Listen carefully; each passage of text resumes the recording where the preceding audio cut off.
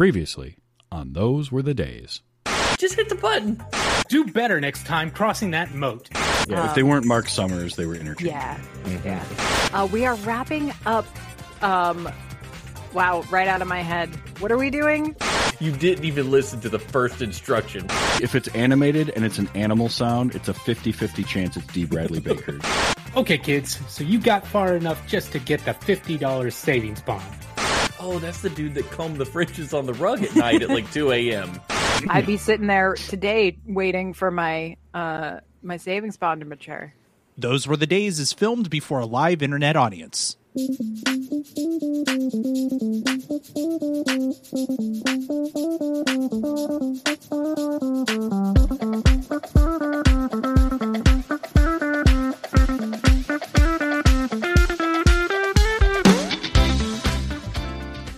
Hello and welcome into Those Were the Days, the show where we talk about classic TV and we look at it through with nostalgic eyes. I am your host this week, Travis, and I am steering the TARDIS, but I can't do this alone. No. I need help. And with his 25-foot-long scarf, it's Audie. We've got a fine program tonight. Doctor Who. Doctor Who? Yes. So, who's the doctor? That's right. No, I'm asking you. And I'm telling you. Okay, so who is the doctor? Correct. What do you mean, correct? I'm asking you. Who is the doctor? And I'm telling you, that's correct. Who is the doctor? I don't know who. Why not? You just said his name. Whose name? Yes. Whose name is the doctor? Exactly. Exactly. Fine, I'm done with this doctor whomever it is. Actually, it's just Doctor Who. I said, I'm done. Wandering in, playing his recorder, it's Steven. Hey, y'all. So I'm going to do some quick math and see if I can turn my house into a TARDIS. There's only a slight chance it completely destroys the planet. Don't worry about checking it. I mean, it's not likely that the planet implodes. Oh, who are those guys? They're doing all the math using an abacus and 3 slide rules. It was good enough for NASA once. Oh, snap. I think we missed a decimal point. How could this have happened? Maybe we should add some sort of check? Nah, we'll get it next time. And wearing a decorative vegetable, it's Amy. A lot of our modern technology owes its creation, at least in part, to old sci-fi shows with vast worlds and optimistic views of what technology could make possible. Smartphones, iPads, 3D printers, just a drop in the bucket. But I think we can all agree that the biggest contribution of old school sci-fi are the advancements in styrofoam rock technology. Boy, are you nailed that. So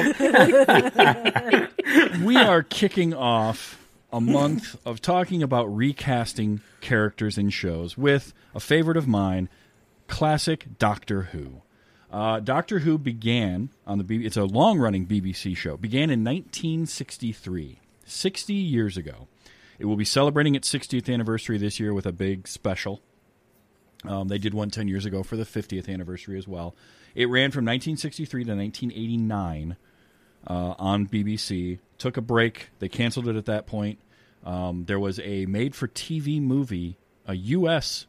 / BBC made-for-TV movie in 1996, and then the show was revived in 2005 on the BBC and has been running ever since.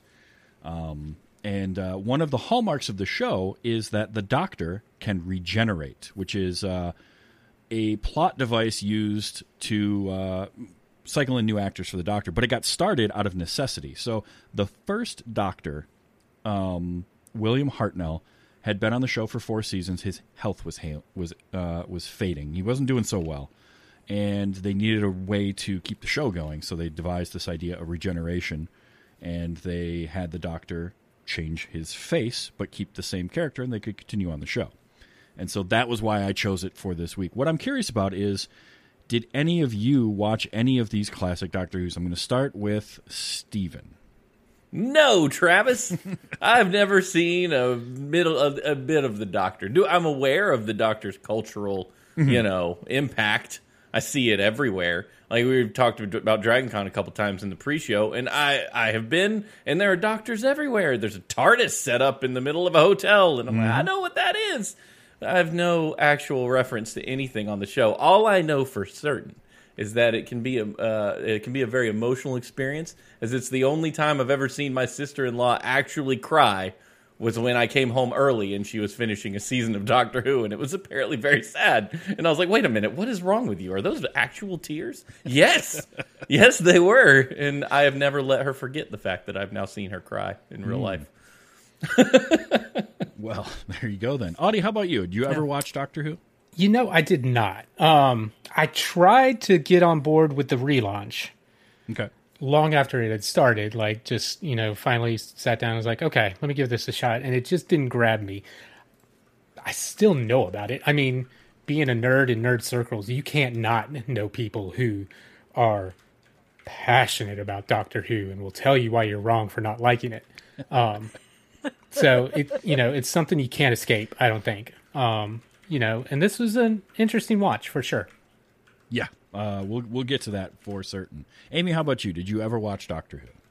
This was my very first experience with Dr. Whomst, and no, a lot of people assume that I'm in. I mean, because it's like Audie said, right? Like, yeah, they'll get you every time. They'll tell you that you are wrong for not enjoying it. I'm very afraid of doing this episode right now. Yes, it's definitely waiting on the emails to show up. Yeah, finally we're going to get some engagement, and it's not for the right reasons. Oh, don't worry so much about that. But so I did watch some classic Doctor Who. In fact, in high school, we used footage from one of the Tom Baker Doctor Who serials in a video project I did for my sophomore year English class. We were doing a segment on Arthurian legend, and we had decided that we were going to make a video basically that took Monty Python and the Holy Grail and Doctor Who as canon in the Arthurian legend. And so we had, I played King Arthur, and we had King Arthur fighting the Daleks in the forest behind my subdivision. Nice. So that wasn't my first foray into Doctor Who, but we used that, and I watched a lot. Tom Baker being my favorite Doctor, who was the Doctor of this. We watched the serial called Logopolis, which was his final one. And there were definitely better serials I could have chosen, but I wanted to choose something that had a regeneration in it, as part of sort of what we were talking about this month. But there were definitely better choices in terms of Tom Baker, or Doctor Who in general that we could have gone with. Even some that involved multiple iterations of the Doctor interacting, which is always hilarious and super fun when that does happen, because they tend to butt heads a lot. It's great. Like, one of the running gags is a doctor, an older doctor will come into the newer doctor's TARDIS, and he'll look around and say, "Oh, you've changed things." I don't like it. Every time. He always says that, no matter what they did, and it's a great running gag. But the show, like I say, ran from 63 to 89. But they had seasons, but then inside of those seasons, they would do 3 and 4 episode serial arcs. So instead of being 22 episodes and either sort of the Star Trek method of, like, here's just episodes that happen, or your current day type of television where it's very serialized throughout the season, there would just be 4 episodes that would kind of string together a story. They'd play them for a week, and then they'd move on to the next story. And they did that for most of the classic run.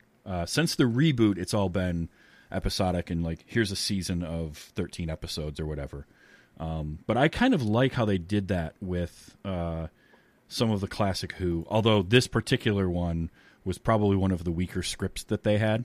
And it kind of shows because it sort of drags on. I did find us a video that was the 4 episodes stitched together into 1 hour-and-a-half long thing. That's why it was as long as it was. Normally they were 25-minute episodes, so kind of your standard British half-hour BBC TV thing. But that would go. I thought over this 4 was a weeks. whole movie. Yeah, now this makes a lot more sense, because it's like, dang, this was like a big deal. It was an hour and a half TV movie, but now I get it. Thank you for that explanation. And it's like, whoo, this is a big one.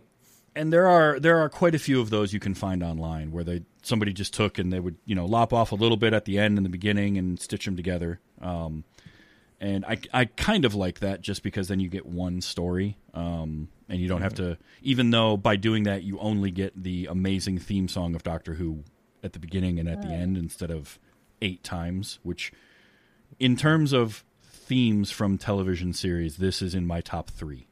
Like ever. I love the song itself. It's a killer. There's a great version of it actually from Glastonbury Music Festival that was done by, I believe it was Orbital, did that at Glastonbury, and it's one of my favorite versions of the Doctor Who theme I've ever heard. So definitely look that up. But the show was sci-fi, but it's not hard sci-fi at all. It's very much, we're just going to do whatever we feel like in the given time. The Doctor is a Time Lord, which is a race of people from a planet called Gallifrey. And he basically just flits around the universe in his TARDIS, which is a ship it stands for Time and Relative Dimension in Space. That way he can go to any point in time and space that he wants, whenever. But the problem, and it has a chameleon circuit, so it can look like whatever it wants. It can blend into its environment, except that the chameleon circuit's broken, so it just looks like a blue police telephone box from Great Britain. We should point out that apparently Gallifrey also has chameleons, and they call them chameleons, which I always think is a great sci-fi trope, is when it's like alien race, but they're using the name of something like the Capuchin circuits, and it's like, you got Capuchin monkeys on your planet, and you call them that? That's wild. So there's a thing built in that the time vortex inside of the TARDIS actually does translations for people. So because there was an episode in the revival where a character came out and they were in ancient Rome, and she couldn't figure out why everyone was speaking English in ancient Rome, and the Doctor's trying to explain to her that it's the time vortex the TARDIS translates for you, and then she tried to speak Latin, and all of the Romans looked at her like she had 3 heads because the translation messed everything up. He's like, don't do that, stop doing that. So anytime, like, companions, because the Doctor always has a companion with him. And it started off, actually, the first iteration of the Doctor was played by William Hartnell, and his companion was his granddaughter. Because they hadn't figured out quite the character yet. So he wasn't who he became down the road. And he was just this curmudgeonly old man, and he did his stuff. And, like, if you can find some of the very early episodes of this show, they're very rough. It's low budget. They're all in black and white, but they are low budget. You think the styrofoam rocks looked bad in this? I thought they were tremendous. There's some advanced styrofoam rock technology. You could only see a little bit of like the painter's tape. Yeah, the set work was great. It was wonderful. So this particular series or serial had the Doctor has decided that he wants to fix the chameleon circuit on the TARDIS, because the TARDIS, there's something to do with entropy, and he just wants to fix that and kind of fix up the old girl. And so he decides that he is going to materialize the TARDIS around a blue police telephone box on Earth in order to get exact dimensions of it that he can then take to what is the planet Logopolis and get a block transfer computation in order to fix the thing. Lots of techno babble, sci-fi babble. I was going to say, oh yeah, I had no idea what he was actually doing. You just explained it perfectly. I was like, oh, okay, that's what he was doing. Like, I heard the words he said that you just said as well. Mm-hmm. I know he said them in sequence and stuff, but did not compute in my brain. I come from a long background of really heavy sci-fi and fantasy, right? Like, I am willing to, Gom Jabbar, yeah, I'm in. Okay, fine, sure, great, I got that, no problem, whatever you need. I had written an entire other intro in which I was going to launch into the lore behind Warhammer 40,000, beginning with the God Emperor being betrayed by his son Horus, and then end with So if you understood none of that and kind of wished that I would just stop talking, then you understand where I was during a lot of this. I at no point, I'm pretty good at putting together, right? Like I understand how these things work. I at no point knew what was going on, ever, at any point. Zero. Same. I was other than when they were changing lost. the tire. And the spare was flat also. I was like, I understand this scenario. Mm-hmm. I love time travel and tech. I've watched Primer, the weirdest time travel movie I've ever seen in my life, and I understood more of what they were talking about in Primer than I understood in the first 15 minutes of this Doctor Who show. And again, I did you all a disservice with this serial in that it was the last one of Tom Baker. Yeah. And so he had been doing this this was 1981. He started in 1974. Tom Baker was the longest running Doctor. He did 170, I want to say 173-ish episodes of the series in his time. So he'd been at this for a long time, and he kind of was really baked into that character. And that's something that the Doctor does. The Doctor is very fast-talking, lots of technobabble.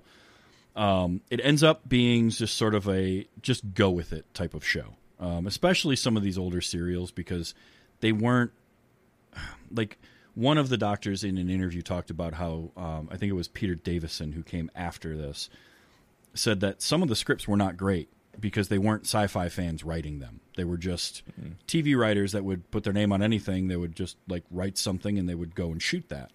And the revival since 2005, it's still that, but it's still like kooky, and you can sometimes have a lot of trouble following what's going on.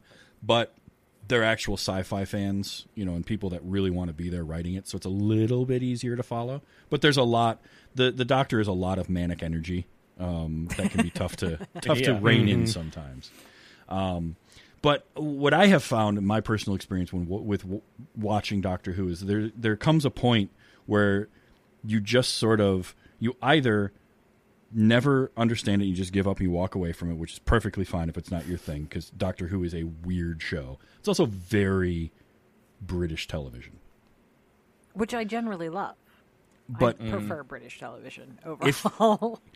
If you don't just judge it by this set of 4 episodes of this one long episode, but what I have found is that when you become a fan of Doctor Who, something clicks, and all of a sudden you're like, nope, I totally get it. Everything's fine now. Like sure, great. He's in ancient, Rome doing this, and then the next week there's a dinosaur on a spaceship, and we're fine with that. Like, we don't care.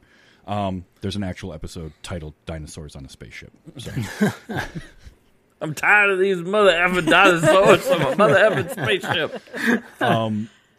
So they started off with William Hartnell and his granddaughter, and they had all sorts of adventures. He eventually decided not to do it anymore, so they bake in this regeneration, and then it took them like 2 or 3 iterations before they kind of got down how it worked. Then there were budgetary changes in the third Doctor, who was played by John Pertwee. By the way, the father of actor Sean Pertwee, if you've seen and who you've definitely seen in some movies. But John Pertwee's run as the third Doctor, the budget got cut by quite a bit. So he didn't really have a TARDIS. He drove around in a car because he was stuck. He was exiled on Earth, was the storyline, to cut down on the budget. So they kept him basically in London and in England for all the storylines. So he had this old car, and he drove around with that. And then it gained more popularity. Tom Baker comes along with his giant scarf. That thing, the scarf is literally like 20 feet long. Yeah. It goes down to his feet. Tom Baker is 6'4", and he's got that scarf wrapped around his neck like 2 or 3 times, and it still extends all the way down to his feet. He had to have tripped on that a lot. Mm-hmm.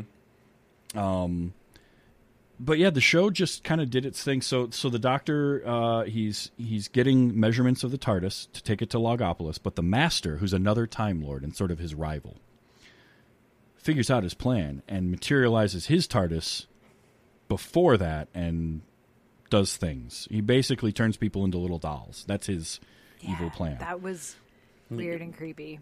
I had no idea what was going on. I don't know what's happening. It was the weird, like, that guy's on a fence and something about materializing TARDIS and infinite loops and gravity wells. And I know that one kid is basically the audience surrogate who's just yelling, "What? Why? What are we? Huh?" And the doctor's got no time for him. Like, why are you even on this bus? Like, what? Nobody likes you. Like, why? Get off. Yeah, so that was ride. one of his companions. That was Adric, who was basically a stowaway.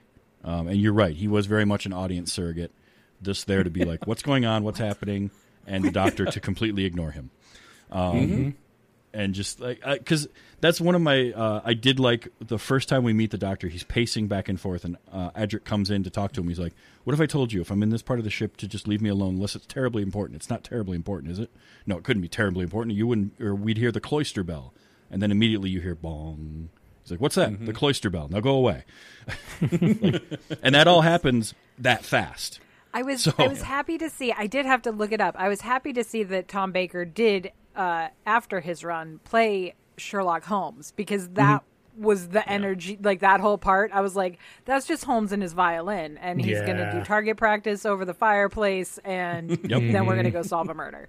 That was the vibe I got. Like, that part I understood. Which I understood that.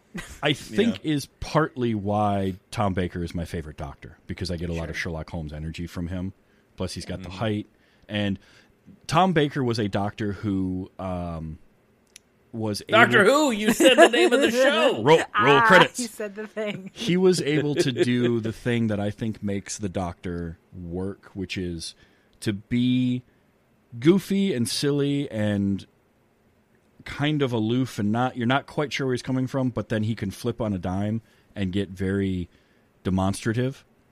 And like William Hartnell and John Pertwee, to a point, the first and third doctors, if they got angry, it just felt like a disappointed grandfather. Like they were just like they were shaking their fist at people, and it never. But like Tom Baker could look threatening, and he could sound threatening. He's big, imposing. He's got that deep voice, and then he would give you that goofy smile and do something crazy, and you're like, okay, well, so he's just a nutcase. You never quite knew what he was doing, which is partly what I liked about him. But so they get to this planet Logopolis, which is apparently the center of the universe. It's got something to do with computational mathematics that they do without computers, because the math that they do is too complex for computers. I did like that part. No, it's because it's almost like, observing something changes the results. It's like that, in that the math they're doing changes the very reality in which we exist. And so if you do the math, it changes how the computer works. Yes. So it won't be able to do the math. And that part I thought was great. Yeah, so the master... I didn't pick up on that. Yeah, and the master basically wants control of that or something. His motivations are very, I just want to control the universe. Bad guy. I don't... Yeah. He's taken the form of somebody's... Own math. Yeah, well, reality warping math, though. Yeah. And effectively, things happen, and they end up at a giant satellite dish on Earth, where he's going to beam out his radio broadcast effectively and code that will destroy all of the universe unless they submit to him. And the doctor has to stop it. While all this is going on, too, there's a mysterious figure all in white that just sort of hangs out in the background, beckoning people to him. And they occasionally go over and talk to him from afar. We see it from afar, and we have no idea what that is. At all. I thought that was the master the whole time. I was super confused. And it turns out, that's a character called the Watcher, which, again, they were still trying to figure out this whole regeneration thing, so they were just like, every regeneration was different. The second Doctor, when he regenerated, it was a forced regeneration by the Time Lord Council, basically as a punishment. So...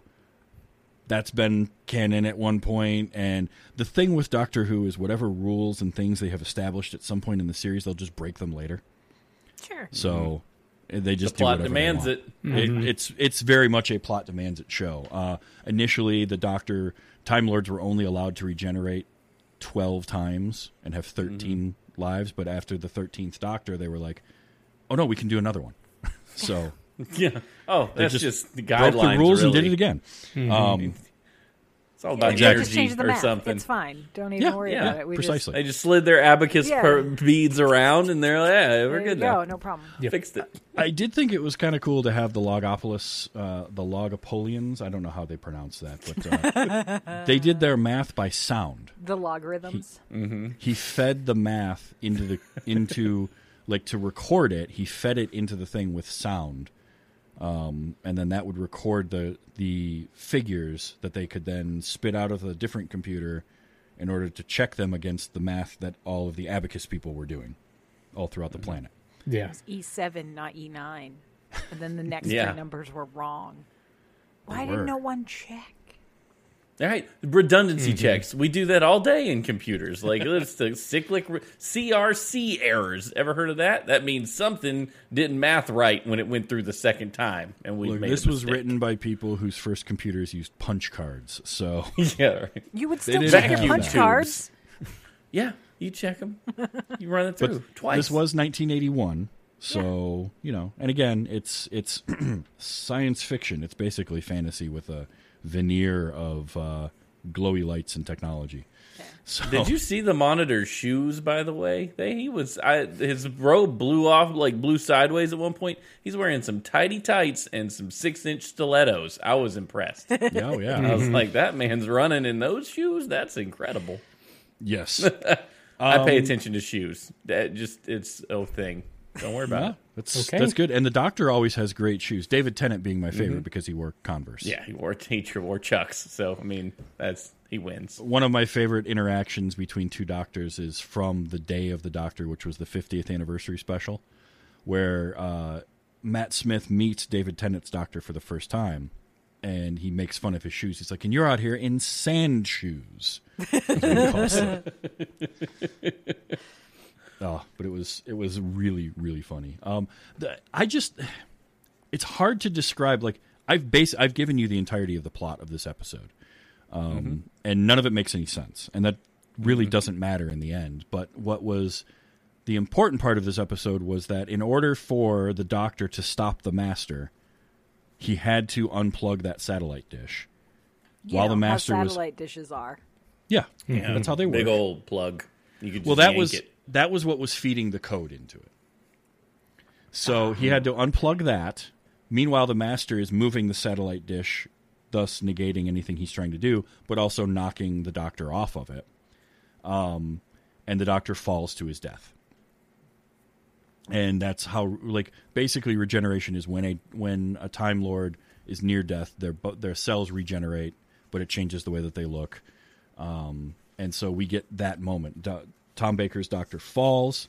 Everyone runs up to make sure he's okay, and he lays there and he goes, well, this is it. This is the end. But the moment's been prepared for, and he points back, and that creepy dude in all white with the white face is just standing back there, and they're like, wait, but he was the Doctor the whole time. And it's like, sure, yeah, all right, fine. Okay. We'll just go with that. Yeah. And they merge, and there's a flashing light, and then suddenly he's got a different face. And there you go. I That's watched how- that scene twice, Travis. I did like the hard rewound cut it. at the end.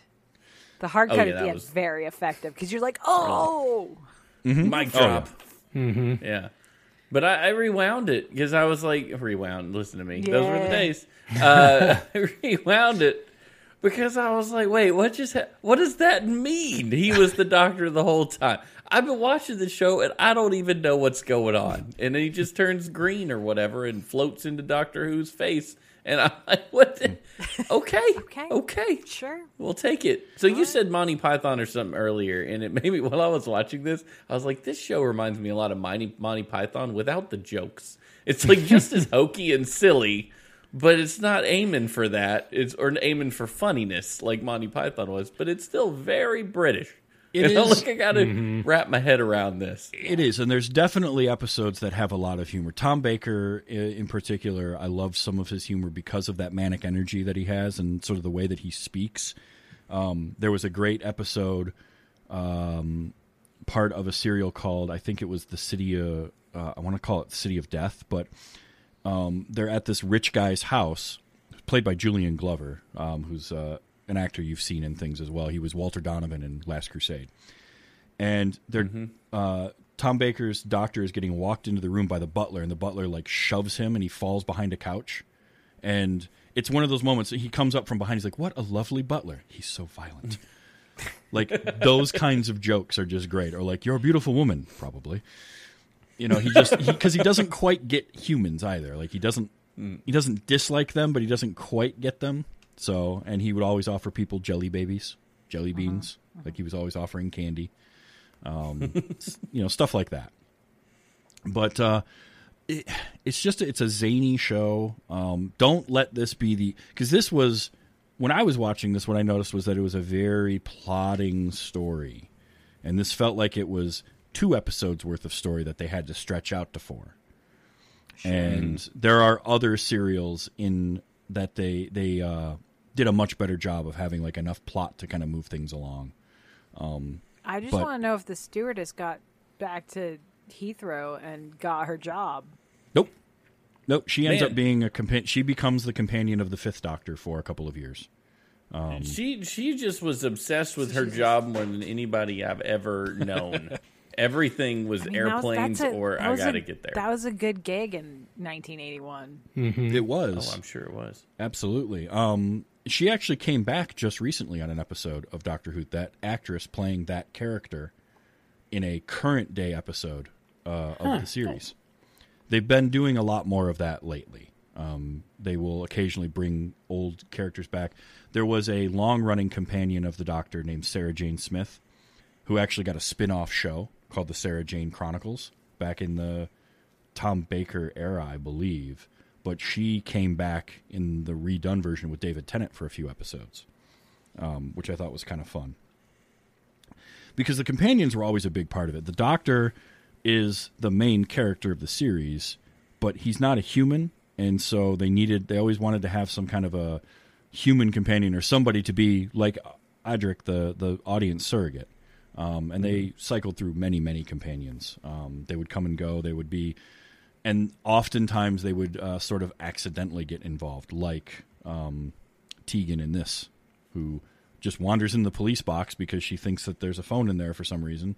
Like she doesn't realize that the phone's on the outside, I guess. I'm not sure. But she gets curious, wanders in, and gets stuck inside the TARDIS, and honestly takes that really well. Yeah. She really does. I mean, she's Australian. So that's true. Yeah. Arguably not the weirdest thing that she's ever had to deal with. They have spiders this big. Yeah. She's just like, whatever. It's fine. This is probably okay. And then she immediately wants to speak to the manager. And I love her for that, because at this point I was with her. It's such a great trope when you just need something to happen, so you just have the character be completely okay with it. Like, there's no normal human response. It's like, no, we need this to be okay because we need the story to go forward. Yeah. Enough of this, no freaking out. That tire was a magical level of flat. Oh my gosh. I was impressed. It was real good. If she had to roll that thing all the way to the garage or wherever she's rolling it, her back would be just she'd never stand straight up again. No. I was like, you can't roll a tire like it. Plus, it looks like it weighs 8 pounds. Just pick it up. That's what I was thinking. It's a bicycle tire. Yeah. What are you doing?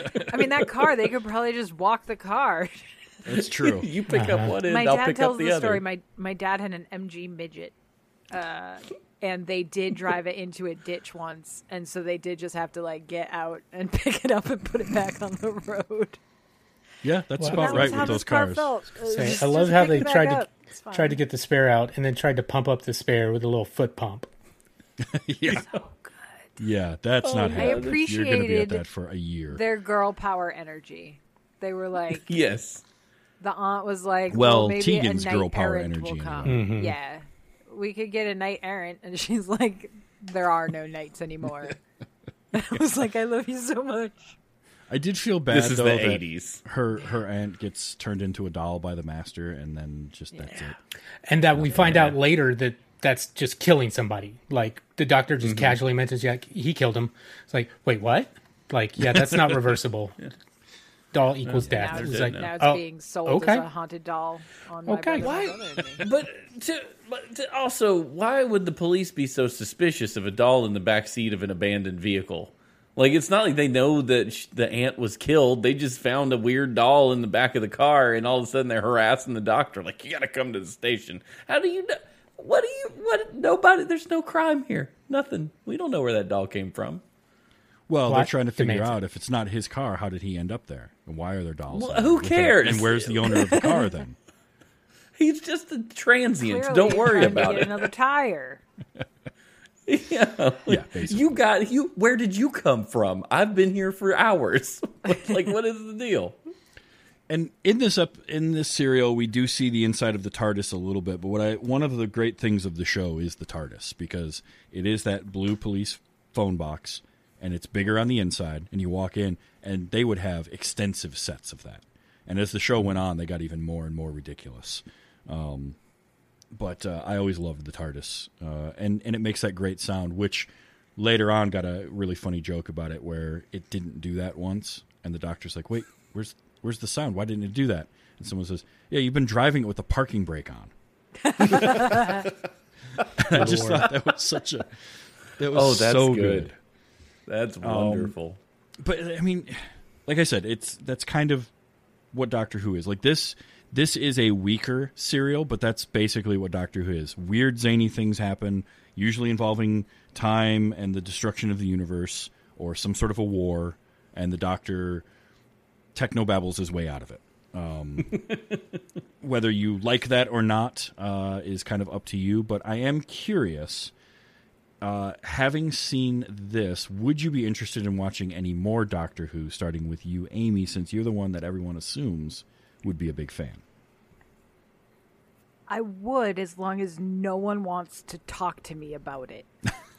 like I could very quietly maybe watch some Doctor Who, but I don't want to live the lifestyle. I can't follow them there. They're like anime fans. I cannot follow you there. I can appreciate your culture, but I cannot go there. I have too much already. Do you know how much of my brain power is devoted to the enemies of the God Emperor of mankind? It's like a lot. A lot. Yeah. And that's guys, the thing, great like, game, it's the Chaos Gods, and they're fighting each other. This is where I'm at. I can't do. And that's like anime fans, Whovians, Doctor Who fans, Warhammer fans. Those are like fandoms that when you get into them, and you get into them hard, it takes up a lot of brain cycles. It really does, because it's deep. There's a lot of lore. There's 60 years worth of Doctor Who stories have been told. Yeah. Because even when it went off the air, they were doing books and they were doing radio plays. There were a lot of radio stuff and audiobooks. That I think I could get into. I like a good old radio play. Yeah, radio plays and audiobooks. There were quite a few of them. In fact, the Eighth Doctor, who was in the movie, which is diminishing returns on whether or not you like that movie, but the actor Paul McGann ended up doing a lot of audiobooks for Big Finish audio as the Doctor. So, all right, I respect that, Amy, I would say it's worth watching a little bit more than, especially if this is the only Doctor Who you've ever watched. Check out some of the revival from 2005 on, because it is a little bit more. It's a little closer to kind of current television storytelling, which does make it a little bit easier to follow. The budget's slightly higher, which does help as well. My deep love of David Tennant might be enough. Yeah, I mean, those are really good. Eccleston, all of the Doctors that I have watched in the revival have been great. Eccleston is there for the first season, but then David Tennant came along, and he's just a delight. Because he does the same thing that Tom Baker could do, which is he can go dark on people. Yeah. And it's scary. But then he'll also just be really goofy. Like, one of the first things he says, he goes to talk, and he's like, new teeth. That's weird. That's good. So, Stephen, how about you? Would you give Doctor Who another shot? Maybe watch something else, either newer or classic. Just keep in mind that what we watched is a very weak representation, especially the classic ones. in my No, opinion. I understand that. Much like Amy, I only have so much room in my geek brain, and I will happily discuss all the nuances of the living force and why Qui-Gon Jinn is the best Jedi ever. I will do that with you. But I don't know that I'm going to be able to get on board with the Doctor Who. And it's not, so my brain is a strange place. And one of the things it's not good with, and this episode almost got me, those tones they play constantly in the background. I don't know what it is, but something about my inner ear hates it. And, like, I get physically ill when I listen to it. So I had to, kind of volume down up. I had to find a sweet spot where I'm like, I'm going to be sick. Whatever listening to the these opposite of tones. ASMR is. Yeah. Like, I've got ASMR, so I don't know if it plays with it. But then I have tried to watch modern episodes of Doctor Who, and it has that soap opera effect going on.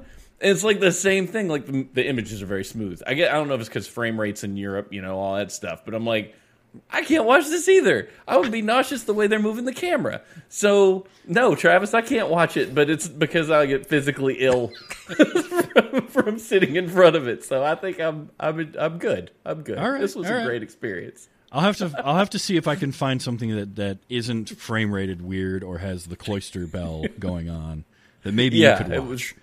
I was like, oh boy.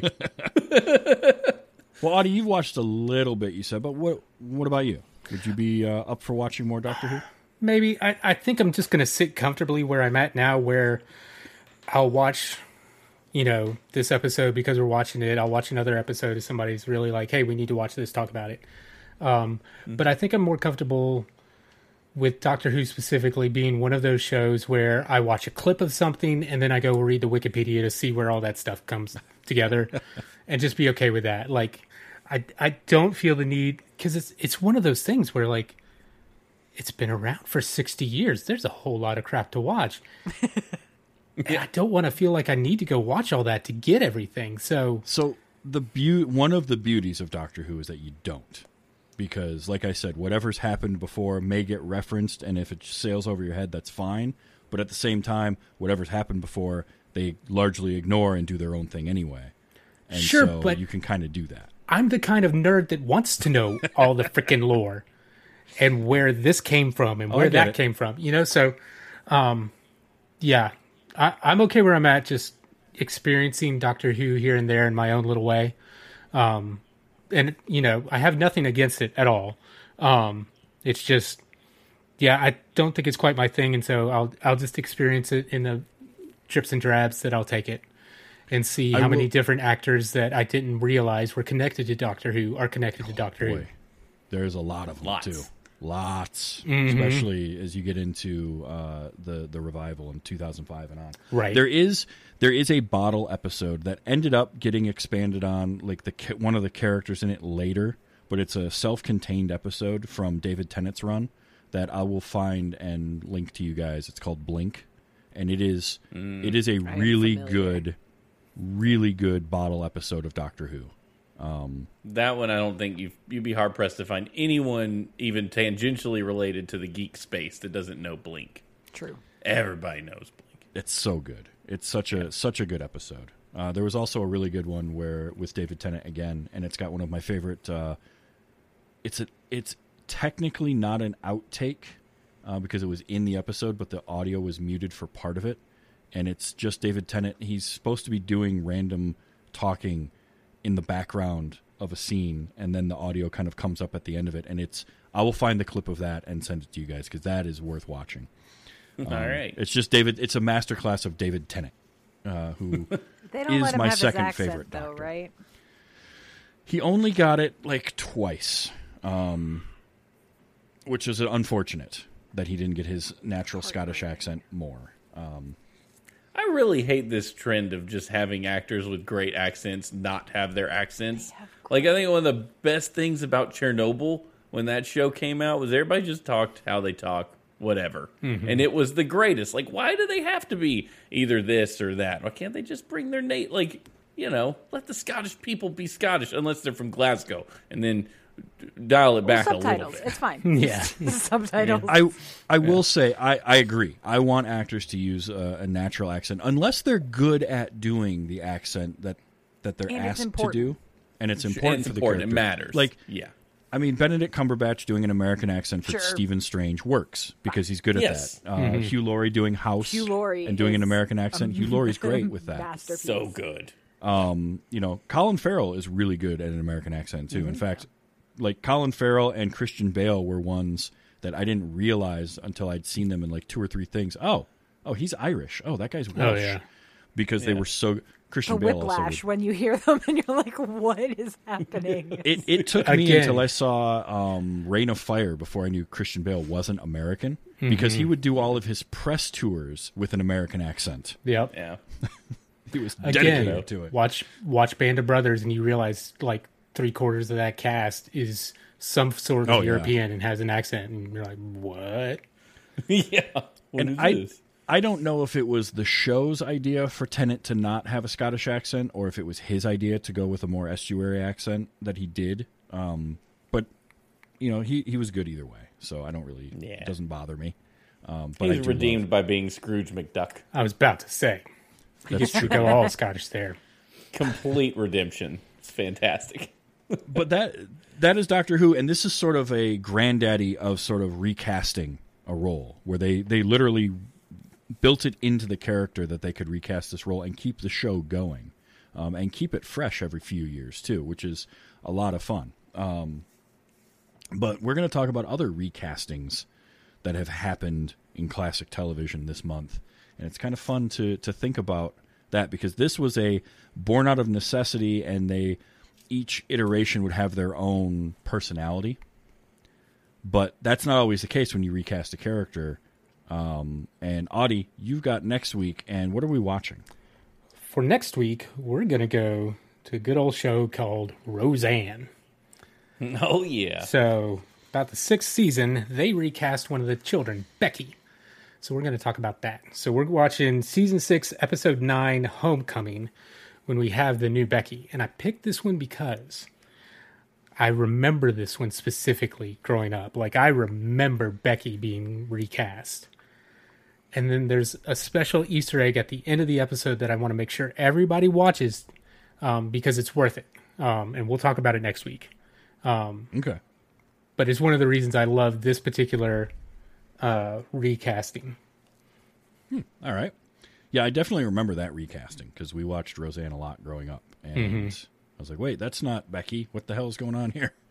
And It's Then I before you became- could read about the recasting on the internet, like 6 months before Right. it happened. You Right. would just sit down to watch TV, and you're like, You just "What? hope That's you different." just hope they talked about it in TV Guide. Yeah. Yeah, Yes. I almost chose Roseanne. I almost chose Fresh Prince of Bel-Air was another one. But Yep. when it came down to it, I had a chance to talk Doctor Who and expose you all to Tom Baker, and I was going to take it, damn it. So, Yep. Consider us exposed. Yeah. well, now it's time to cover up.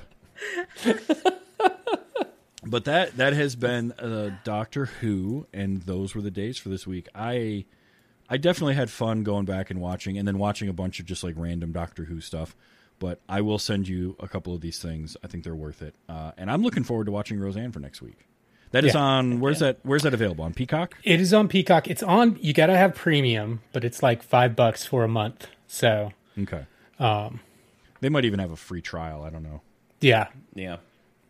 Yeah. So watch Roseanne and then watch all of The Office over again. And There you go. Get your money's Yeah. worth. sensuous. Go ahead and watch that. if you haven't All right, watched that'll be next Yellowstone, week. apparently everybody else is watching that. You can watch that. Yeah. If you're a man of a certain age, Yellowstone is going to be your jam. Well, that removes at least 1/4 of our panel here. So No, I don't know. Last time I got my teeth cleaned, my dental hygienist was very into Yellowstone. And She Okay. told me all about it. All I right. could not stop her. no, you can't because you are a captive audience. She has been waiting for somebody to talk about this with. I've watched some bits and pieces. It's basically the modern day Dallas.